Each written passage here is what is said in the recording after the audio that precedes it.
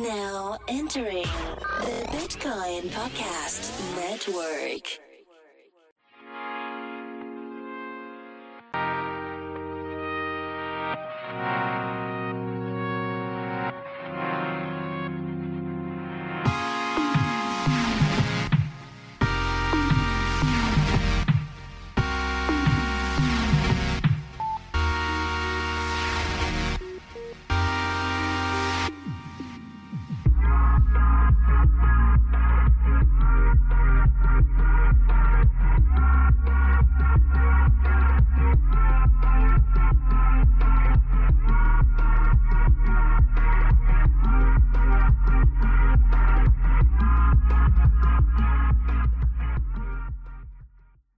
Hello, everybody. Welcome back to TBP's Announcements. This is a series that we have on our network where we give you announcements about upcoming projects and platforms that are entering the crypto ecosystem. Now, this is a disclaimer because we do that now. So, here's the thing. This is the presentation of a platform, and that's it. This is an investment advice. Don't take it as investment advice. If you like the platform, seek it out in the show notes. Go there, buy the things, invest in the platform. Help them out with your skill sets. But we're not giving you any recommendations or advice. This is just for you to listen to and soak up some new information about a new platform in this ecosystem. So, please enjoy. Hey, everybody. If you heard that specific music by the Absurdist, then you know that it is time for another TBP announcement. And today, we'll jump right in. Today, joining us is the Fr8 Network. We have John Fox, the chairman, and Sloan Breakville, the CEO. And so let's just hop right into it. Guys, what we'd love to know is you guys' origin story. Like, everyone is obsessed with origin stories nowadays. That's why Marvel Universe is making a killing in the box office. So we want to know, what's you guys' origin story, like your professional background and how that all culminated to the point where you got into crypto and now you're building a company in crypto. So give us the background. Super cool, man. Thanks for having us on, Dimitri. We love the Marvel series, but we're much more Gene Roddenberry people. So our origin story is mine's more Jim, and Sloan's is more Spock. And between his logic and my inability to not keep thinking about growth, we seem to make a pretty good team. I've been in logistics for a long time. I took my first company public when I was 30. Focusing on domestic distribution of food, actually. And then I went into importing. And so really, very much real world businesses. But I'm 44, so I totally missed Internet 1.0 until I started building sales and marketing software solutions and doing a little bit in the SaaS sector. But I knew how to move freight, and I knew how to sell goods and move freight. And I did a lot of that globally for a long time. And suffered the frustrations of that business for a really long time. Getting into blockchain kind of took me by surprise. I bought my first Bitcoin only a year and a half ago. And, I hadn't stayed up till 2 a.m. Studying in a long time. And I couldn't put it down. And my wife would ask me to turn off the light in the bedroom, and I'd go to the living room and keep reading. And trading was interesting. I kind of came into the market when everyone thought they were geniuses. And I was definitely one of those guys who just thought, man, did I buy at the right time? But what quickly became a lot more interesting was the technology behind it, and started reading a great book called Ethereum and Solidity. It just started explaining it very simply to me. And I then read the Bancor white paper, and that's when I got really excited. And since then, I've been able to meet some of the authors of it and have much deeper conversations. But, I came from an old world system of sales and shipping, and they were talking about barter and the very rare double coincidence of having something that someone wants and them having the desire for what you have. And how barter works so well on a small scale of, I have a chicken, you have a calf, let's make a dinner, or on a very large scale with a vibrant ecosystem.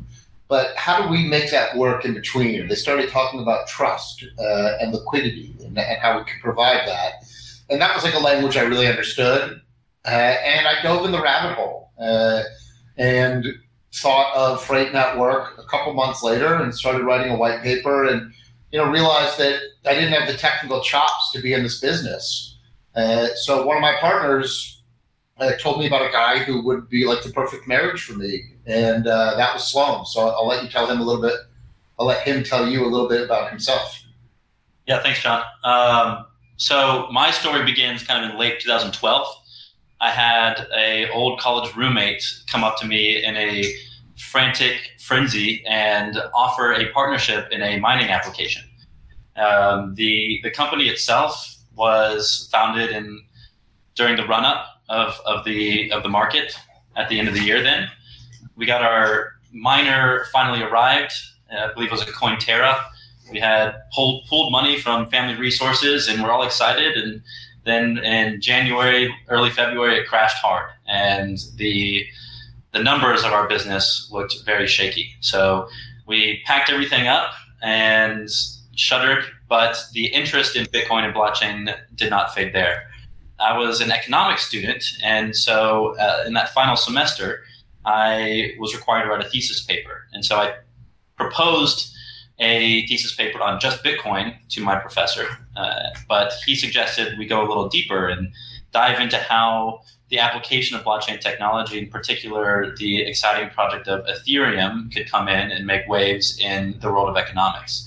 So I wrote a paper on what I guess could be thought of as a stable coin as we know it now, and it was focused around how there can be a programmatic issuance and buyback of currencies based on something called a McCallum rule.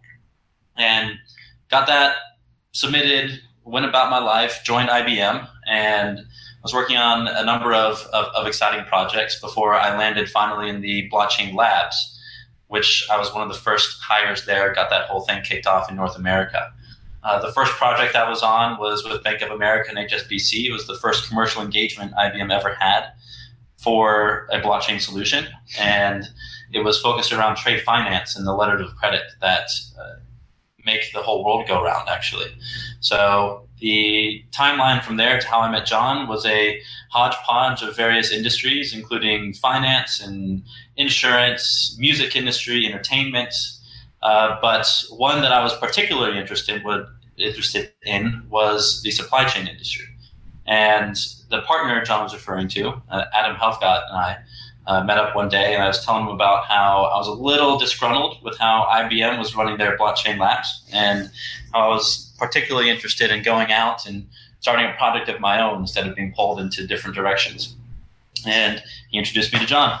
When I called Sloan and was like, great meeting you, dude, quit your job, come to a crypto startup. And he said yes. Like, I thought I had an amazing pitch. I had no idea he was kind of ready for the next thing in life. But apparently I just learned that wasn't exactly the case. And I'll say this just in terms of sort of about us. Like when I was in my 20s, I remember, learning about the Federal Reserve and it not being a federal institution, and how the income tax was, marginally illegally ratified in Congress. And I was a revolutionary, and I was at Sarah Lawrence College, and I played acoustic guitar, and I wanted to change the world. And, and then I grew up, and I never kind of forgot about that stuff. So when all this stuff started happening, I was like, oh my God, are people like, wow, they're doing it. Sloan was at that phase in his life where he hadn't, dropped that utopian thought.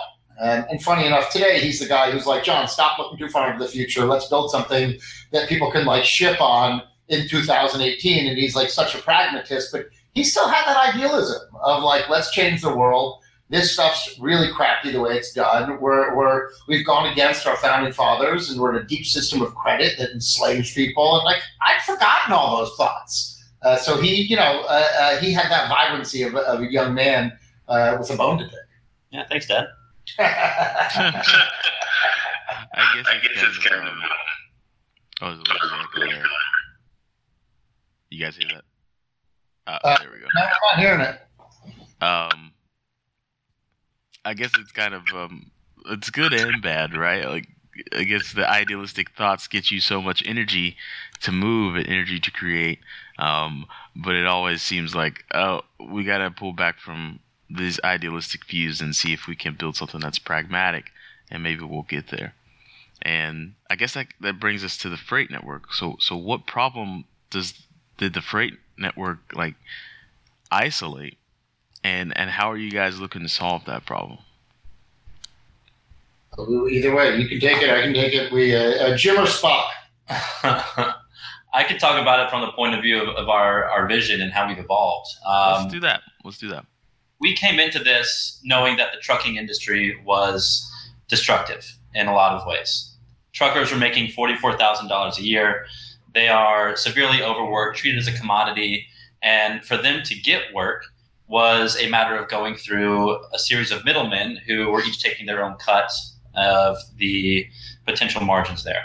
And our initial thesis was to say, let's build a decentralized marketplace that empowers shippers and carriers to work together in a coordinated environment, have a number of smart contracts, be that integration between them, and completely eliminate that core functionality that some of those middlemen solved. Well, we came, just to sort of put color on that, like we came in saying, look, there's a big trucking market. There's a huge brokerage that kind of controls price discovery there. Let's go disintermediate the big brokers, and let's have normal market mechanics interoperate between buyers and sellers.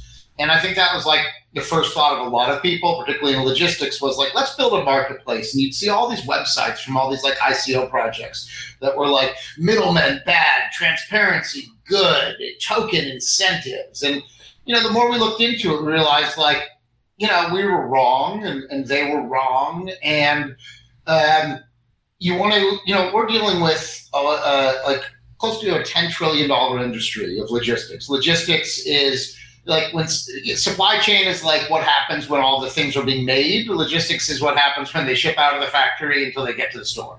And there's so many parties interoperating in there. It's stunning. People have to go to our white paper because we won't bore you with it here, but like the 50 or 60 steps a package goes through while circling the globe and the 25 different information systems that paperwork gets recreated for, our vision totally changed to saying like, we don't want to disintermediate people that we're trying to help create efficiency. So our value prop became, let's disintermediate waste within the companies that want to participate. And so we switched to building a protocol. We realized that if we were building application level marketplaces for trade finance vehicles, and believe me, we were tempted to, because every investor is asking us like, so tell us about your token velocity and how does your transaction value equal your network value? And we wanted to have good answers about that. So we talked about how truckers and shippers will communicate, and then we'll stake tokens and they'll hold it up. And how do you get truckers to use Fr8 token? And like, we have good ideas around that, as I think a lot of applications do. But when we finally figured it out, it was saying, we want to be a protocol that lets everyone talk. And the reason people don't talk now is they want to keep data privacy. So when a peanut butter manufacturer ships something in India, we want Walmart to see what's shipped and where it's at the whole way through. And the reason that can't happen is there's a bunch of middle parties, Maersk and FedEx, and they don't want to share their data with each other. And so a protocol can let you store private data publicly, right? And it takes all of the pipes you need to do all of these marketplaces and embeds them in a protocol. And so it becomes a safe place to write data and share data without sharing anything you don't want to share through cryptography. And we realized that like we could speak to the entire logistics sector. And that became like a lot more interesting for us because it was something that people were saying they really needed at the enterprise level. So I guess this takes us naturally to the next question, and that is what tech are you using which tech are you leveraging to allow for this situation where all these different companies can I guess what it seems like they're doing is they're sharing data with not knowing that they're sharing data. They're keeping certain things private, and the things that need to be public spark an event or something that continues that doesn't slow down the supply chain. What are you leveraging? Is it Ethereum? Is it Neo? I don't know. But what tech are you currently using? So functionally, we're blockchain agnostic. We've built our early prototypes on Ethereum for a number of reasons, it being the largest developer community out there, the need for our token to interoperate with our core applications and protocol. But as we look at the core value prop of what the protocol brings to the table, it really doesn't matter what blockchain it's on. It's about what the blockchain provides as a sort of key value to the protocol and to the people who are going to be using it. And so just, on that too, like, do we want to go to this fully decentralized vision? That's going to take a while, right? So a lot of the decisions we're making are about, like, how do we get operational relatively quickly? And so that fully decentralized future, like, starts in steps, right? You're going to have some centralized data that's hashed on the blockchain, and you can know that it's secure data without sharing it all. So, like, we've built some of this around partnerships. One partnership we have, it was with a company called OpenPort, and they're actually building the marketplace level stuff. And they're working with, Procter & Gamble and Colgate and Nestle. And so we work with a company like that and say, okay, what do you need on the protocol layer for you guys to use our protocol? And we're interoperating with them now. And they're actually going to take our Fr8 tokens and spend them as micro incentives to drivers. So this was, an application layer thing that came up with something really novel, like an electronic proof of delivery as opposed to having a paper one. And that became a much more trusted asset for banks, and they've lined all that up, right? So we want to work with Nestle and Colgate and Procter & Gamble, and they sort of give us the bridge to be able to do that. So we focus the early build on our protocol around giving them operability. And I think if you want to be operating at any time in the near future and actually be kind of the unicorn that actually has a tokenized system that uses tokens and circulates them, you have to be idealistic on the big vision, but be willing to build the early modules. Interesting. So let's talk about some of those incentives to the holders of the Fr8 token, and why they would want to hold it, and why not just hold it, but why they want to use it. What utility does it have? How does it operate? So there's a couple of areas we've seen the token be applied already. At the protocol level, it's required to write data into our platform. And so anytime that you're posting information about GPS coordinates or associating that electronic proof of delivery document to the protocol itself is going to require a fee. It's a similar model to how Ethereum, when writing data to the blockchain or consuming the resources through smart contracts, requires a token to flow through it. But we've seen ancillary uses, just like John mentioned, at the application level too. So the OpenPort model, whereby they're incentivizing drivers to engage in a new way of doing business through electronic proof of delivery as opposed to paper-driven, is another application of the token itself. Right, but on that, but what are they going to do with it? It has to be a spendable token. So, most of the interesting stuff is going to happen at the application layer. I don't think protocols have the most unique uses of token. There's a fee to write data. And, like, let's say you're a sensor company and you want to charge, Burger King a Fr8 token every time they want to ping off the sensor. You can use our protocol as a means of doing that sales and remittance process, but we'll participate only in the fraction of that that's required to actually write data to the blockchain. So the application layer is much more interesting. To swing back to OpenPort, what they've done, I think, is super cool. They are giving drivers smartphones and basically loaning it to them. And then they're paying them with a micro incentive every time that they upload an electronic proof of delivery as opposed to the paper ones that kind of get lost in the shuffle. And those micro payments go towards them buying the phone so they can eventually own it. And when we're talking about doing this, in countries like the Philippines, it's really a game-changing kind of technology in these third world countries where they've started to make some of their first big deals. That is a very interesting use case that I haven't heard in all my time. So they're incentivizing people to use like to keep electronic records, and then they get a phone at the end of the deal. And it's all being done with Fr8 token. And their system operates now. Our implementation with them will be running soon. And then, Fr8 token will actually be in circulation in this format, probably as our first use case on an application level. Well, firstly, congratulations to that. Having a use case and having your platform being used in the wild, I know that was probably a big milestone for you guys. So we think it's a game changer. You sit in these offices working really hard, and then you have that aha moment of like, oh my gosh, this is actually going to be like in truck drivers' hands soon. Like, the first shot at doing that, we thought we had it figured out, and we didn't. And then iterating, like, yeah, it's cool. It really tells the story of how a protocol becomes valuable. Because in and of itself, it requires adoption at the application level to realize its true potential.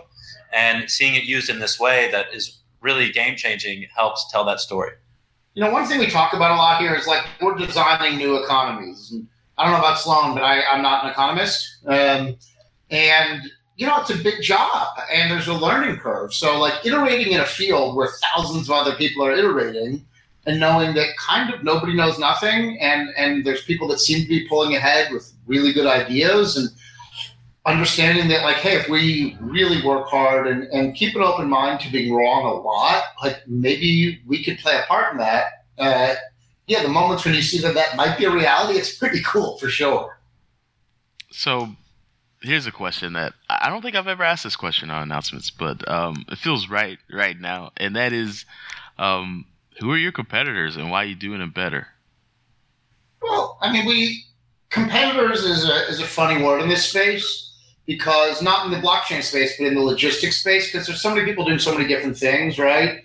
And OpenPort was thinking about doing an ICO, and now they're not doing one right now. And when we were a marketplace, they would have been a competitor, but now we're working together. You look at Exim Chain, they're building a blockchain that we could have actually interoperate with. There's some early guys that did stuff like ShipChain that we're not really sure exactly what they're doing. There's an interesting company that's building a giant liquidity protocol called SweetBridge. But no one like actually threatens what we're doing directly, which is surprising, because I think it's sort of the most obvious play in logistics. But frankly, it wasn't obvious to us. It took us a little while to iterate to it. And even if there's someone else who's going to go build a protocol, there's really just two questions of how well can you interoperate with cross-chain and cross-platform, and how quickly can you work towards adoption? And so we've put ourselves in a position not to like skirt the question, but it's really our answer is well, we're not in competition. If there's capabilities that we can add to an application, a layer development, like it only helps grow the network that they can participate with through the Fr8 protocol, and vice versa. When we were building a marketplace, we had a lot of competition. But as a protocol, we only sort of enable the other players in the space. I think that's going to be a recurring story.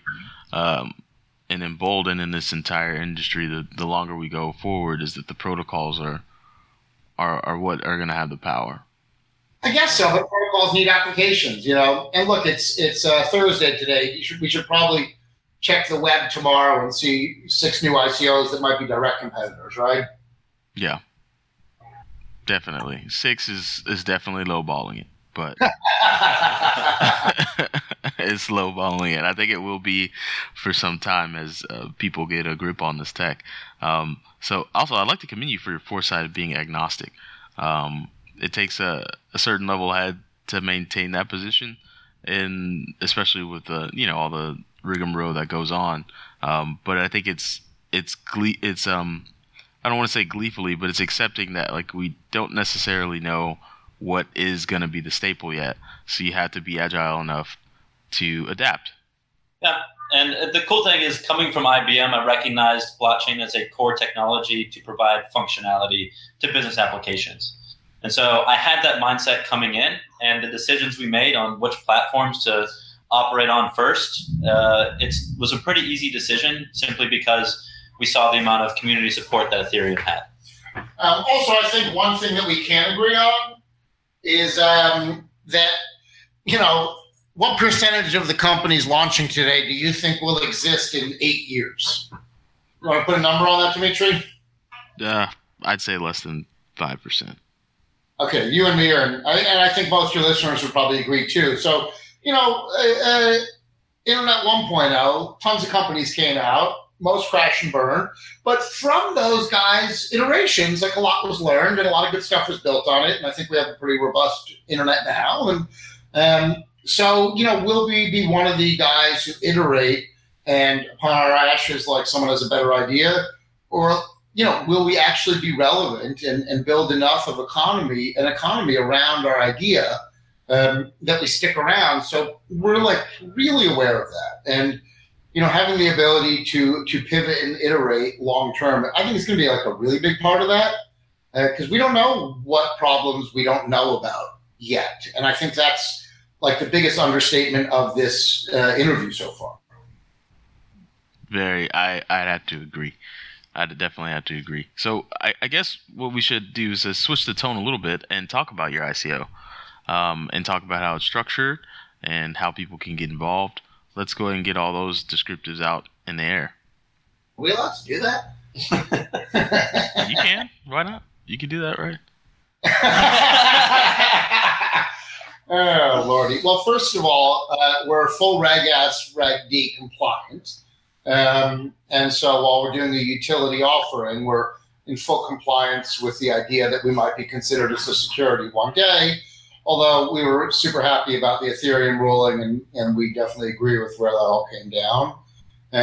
So right now we're doing an institutional round, and then we'll move into a pretty traditional pre-sale, and then into a public ICO.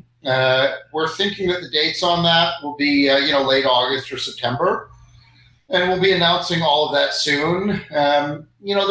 There's sort of a certain way we've decided to raise money. Some of us are older and have some institutional finance background, and we've been pretty good about so far bringing on sort of long-term partners and strategic partners, and the crowd is really interested. Like, it's been really flattering to see that our Telegram kind of blew up quickly, and our whitelist is like massively oversubscribed, and so we're trying to move through it all quickly because we like appreciate that there's an audience there that thinks we're interesting, and this is a crowd-based thing, and we need to like really respect the crowd. So while we move through, bringing on institutional support, like we're really working on keeping the crowd up to date, and we have a good marketing team that's kind of letting everyone know where we're at because the crowd is where it's at, and that's going to be the long-term supporters of your project. But you also just don't want to be one of these kind of fizzles out in the first year type deals. So that's kind of the broad strokes of our ICO. We're doing something pretty traditional. We're relatively low cap. We don't want to be in the top 100 tokens out there while you're just growing a network. We want to have a lot of opportunity to see our network grow. That's you guys sound like your leadership team there. You guys, and speaking to you specifically, is a lot of wisdom in the things that you guys say, especially given the wake of what happened last year, and just the general sentiment that sometimes in this industry people they want to move so fast, like fast for the sake of fast, and sometimes it takes a long time for a good thing to grow. So. Well, if you look at the really good ones out there that have sustained, we're kind of following their model. There actually is like pretty good data in the market about what worked and what kind of kept some. No one has long-term viability, but some, medium-term viability. So, just trying to look at everything we've seen as kind of business school and replicate the good ideas. And and probably the best lesson is I'm sure we've all lost our ass investing in some ICOs that just, turkeyed pretty quickly. And, trying to understand the mechanics of how people kind of screwed it up so bad and not be that guy.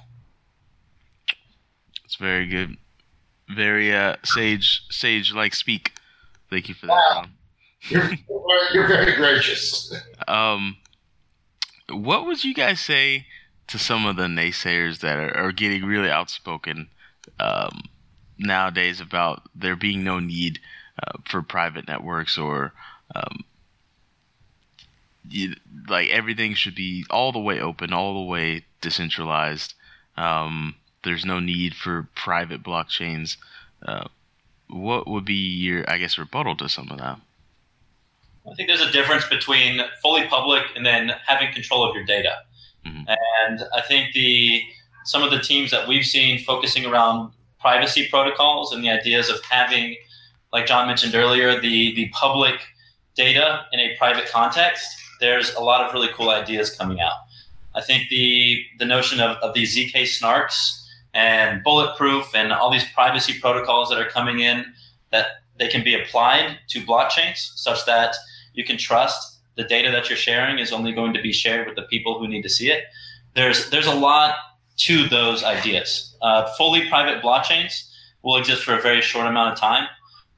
There's really no difference between a private blockchain and a centralized database, except for the log level ability to track transactions. So I think there's a lot of wisdom of the crowd there. They may be a little early in their interpretation. I think we'll see private blockchains for a long time, the same way we see private intranets. But the true value is going to be held more likely in the public domain. But yeah, also, man, think of it this way: like if you've got to aim a bullet, right, and you're shooting, 50 feet out, you have a decent chance of hitting the target. And if you're shooting, 2,000 feet out, the odds are, 99% are going to miss it. And so with, processing speeds where they are now, the utopian conversations about fully decentralized public blockchains are like great, but I think we're going to have to get a little closer to the technical realities of those happening before we can sort of, point to the bleachers before the pitch is thrown. Good deal. So I guess we'll wrap this up. I like to ask two questions. One is for our audience, one is for us. The first one for the audience is we have a lot of developers that listen, and they like to help out on different projects or work for different people. I don't really know the life of a developer, but I do know they're in our community. We hear from them all the time. So if they wanted to reach out to your project, how do they do that? Is it Telegram? Is it Slack? Is it Rocket Chat? How do they get involved? Yep. So the easiest way to get in touch with us is to follow our Telegram, and then send a message to one of the admins. We're all in very close quarters, and any developer who wants to participate will be a welcome change from all the bounty hunters who are trying to offer their services through our Telegram. Yeah, t.me/Fr8 Network. There we go. Team.me/Fr8 Network. And the last question is there anything that you feel I should have asked you that I didn't? Oh, that's a good one. Yeah. Geez, I wasn't prepared for that, man. Yeah, wow. Saving the curve for the end. Interesting. I always think an interesting thought is where are we at in this technology? Where are we at in the market capitalization? Because it's like saying I got into the internet in early 90s. What does that mean? Mm-hmm. So I'll ask you, where do you think we are in this whole thing? How long until you think we can have a concrete conversation about what works, what doesn't work, what system is better, where most of the blockchains have failed, but there's a couple that we're really building on. How long does this thing take to shake out in your mind? In my mind, I think this thing is probably going to take at least another decade to shake out, just because the internet is still taking time to shake out. And it all kind of depends on the demand coming from the people that are disinterested in how the thing actually works.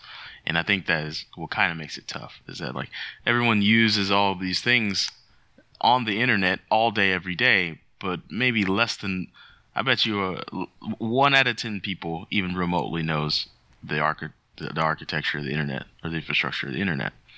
And so when you've got such few people that actually do care about how it works, it just takes a long time. And when all those few people are spread across the globe, working together gets tough, and things grow slow. But things do grow, and it all depends on doing it. Yeah, I agree with you implicitly. If you look at it from like the logistics point of view, 80% of logistics is still using something called EDI standard, right? Electronic Data Interface, and it was invented in the 80s as a way for logistics companies to talk to each other digitally.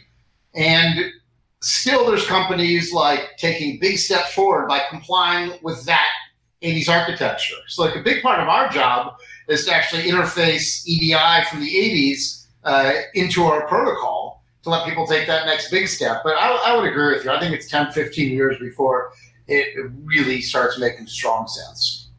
It's definitely going to take a while. I mean, we're still dealing with scaling and how that's going to look, and what's going to quote unquote win.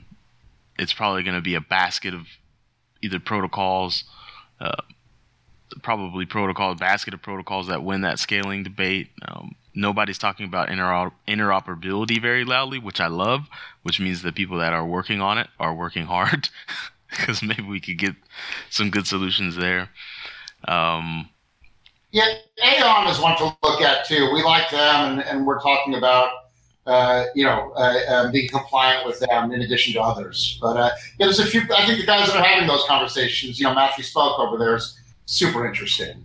Yep. But anyway, man, we're a really big fan of your show. It was great for you to ask us on, so thank you very much. Thanks for coming on, and I think that's all we got. Sloan, did you wanna take a shot at that question? It's a curveball. No, man, I'm a big believer in near-term implementation with the long-term vision. I think the blockchain agnostic approach, as you heard me describe earlier, is kind of important right now as we keep the purpose of our protocol at the forefront and the implementation of the protocol as a key thing that depends on the readiness of technology to accept it. So a timeline for that answer, I'm thinking a little bit more nearsighted, I think, myopic, in that I'm at 5 years until things are really moving in a really positive direction. Well, from the guy who's building it to your ears, right? 5 years? That coincides with our co-host Corey Petty. He's also a blockchain developer, and he thinks it's right around 5 years. So, well, if the engineers agree, maybe you and me are wrong, Dimitri. Yeah, engineers agree on a lot of stuff. So, I've worked with some engineers in my past. No, that's not a jab, Sloan. That's not a jab. But thank you guys for coming on the show. I really appreciate it, and I definitely wish you the best of luck. It sounds like things are going very great. I think it's very interesting, the use case that you have, that paying for the cell phone by incentivizing them to keep electronic records. I think that is very, very unique. So, thanks for coming by. It's the endorsements, man. It's awesome. Take care, Dimitri.